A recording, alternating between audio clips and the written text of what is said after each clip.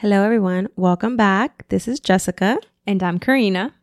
As you notice, we have a new name. We're no longer crazy shit, scary shit. We're now called Something Ominous. And I have a co-host, so I'm no longer a solo podcast. I am bringing on my cousin Karina, who just like me is obsessed with true crime and paranormal. But we are going to do this podcast a little bit different. We're going to focus more on paranormal cases, bringing them out every Wednesday night. And once a month, we will have a true crime episode. So, Kari, how do you feel about joining the podcast?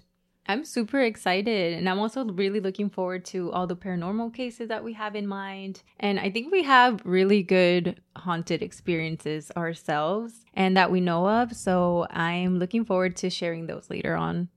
I agree, because I know I talked about how my house is or was a little haunted. Oh, yeah. Jessica has all the haunted stories from her house. We also spent most of the summers of our childhood in Mexico. So I think a lot of stuff happened while we were over there. Yeah, Grandma's house was a little sketchy at night. So we hope you stick with us through this haunted journey. And we hope you get haunted. Ooh. Bye.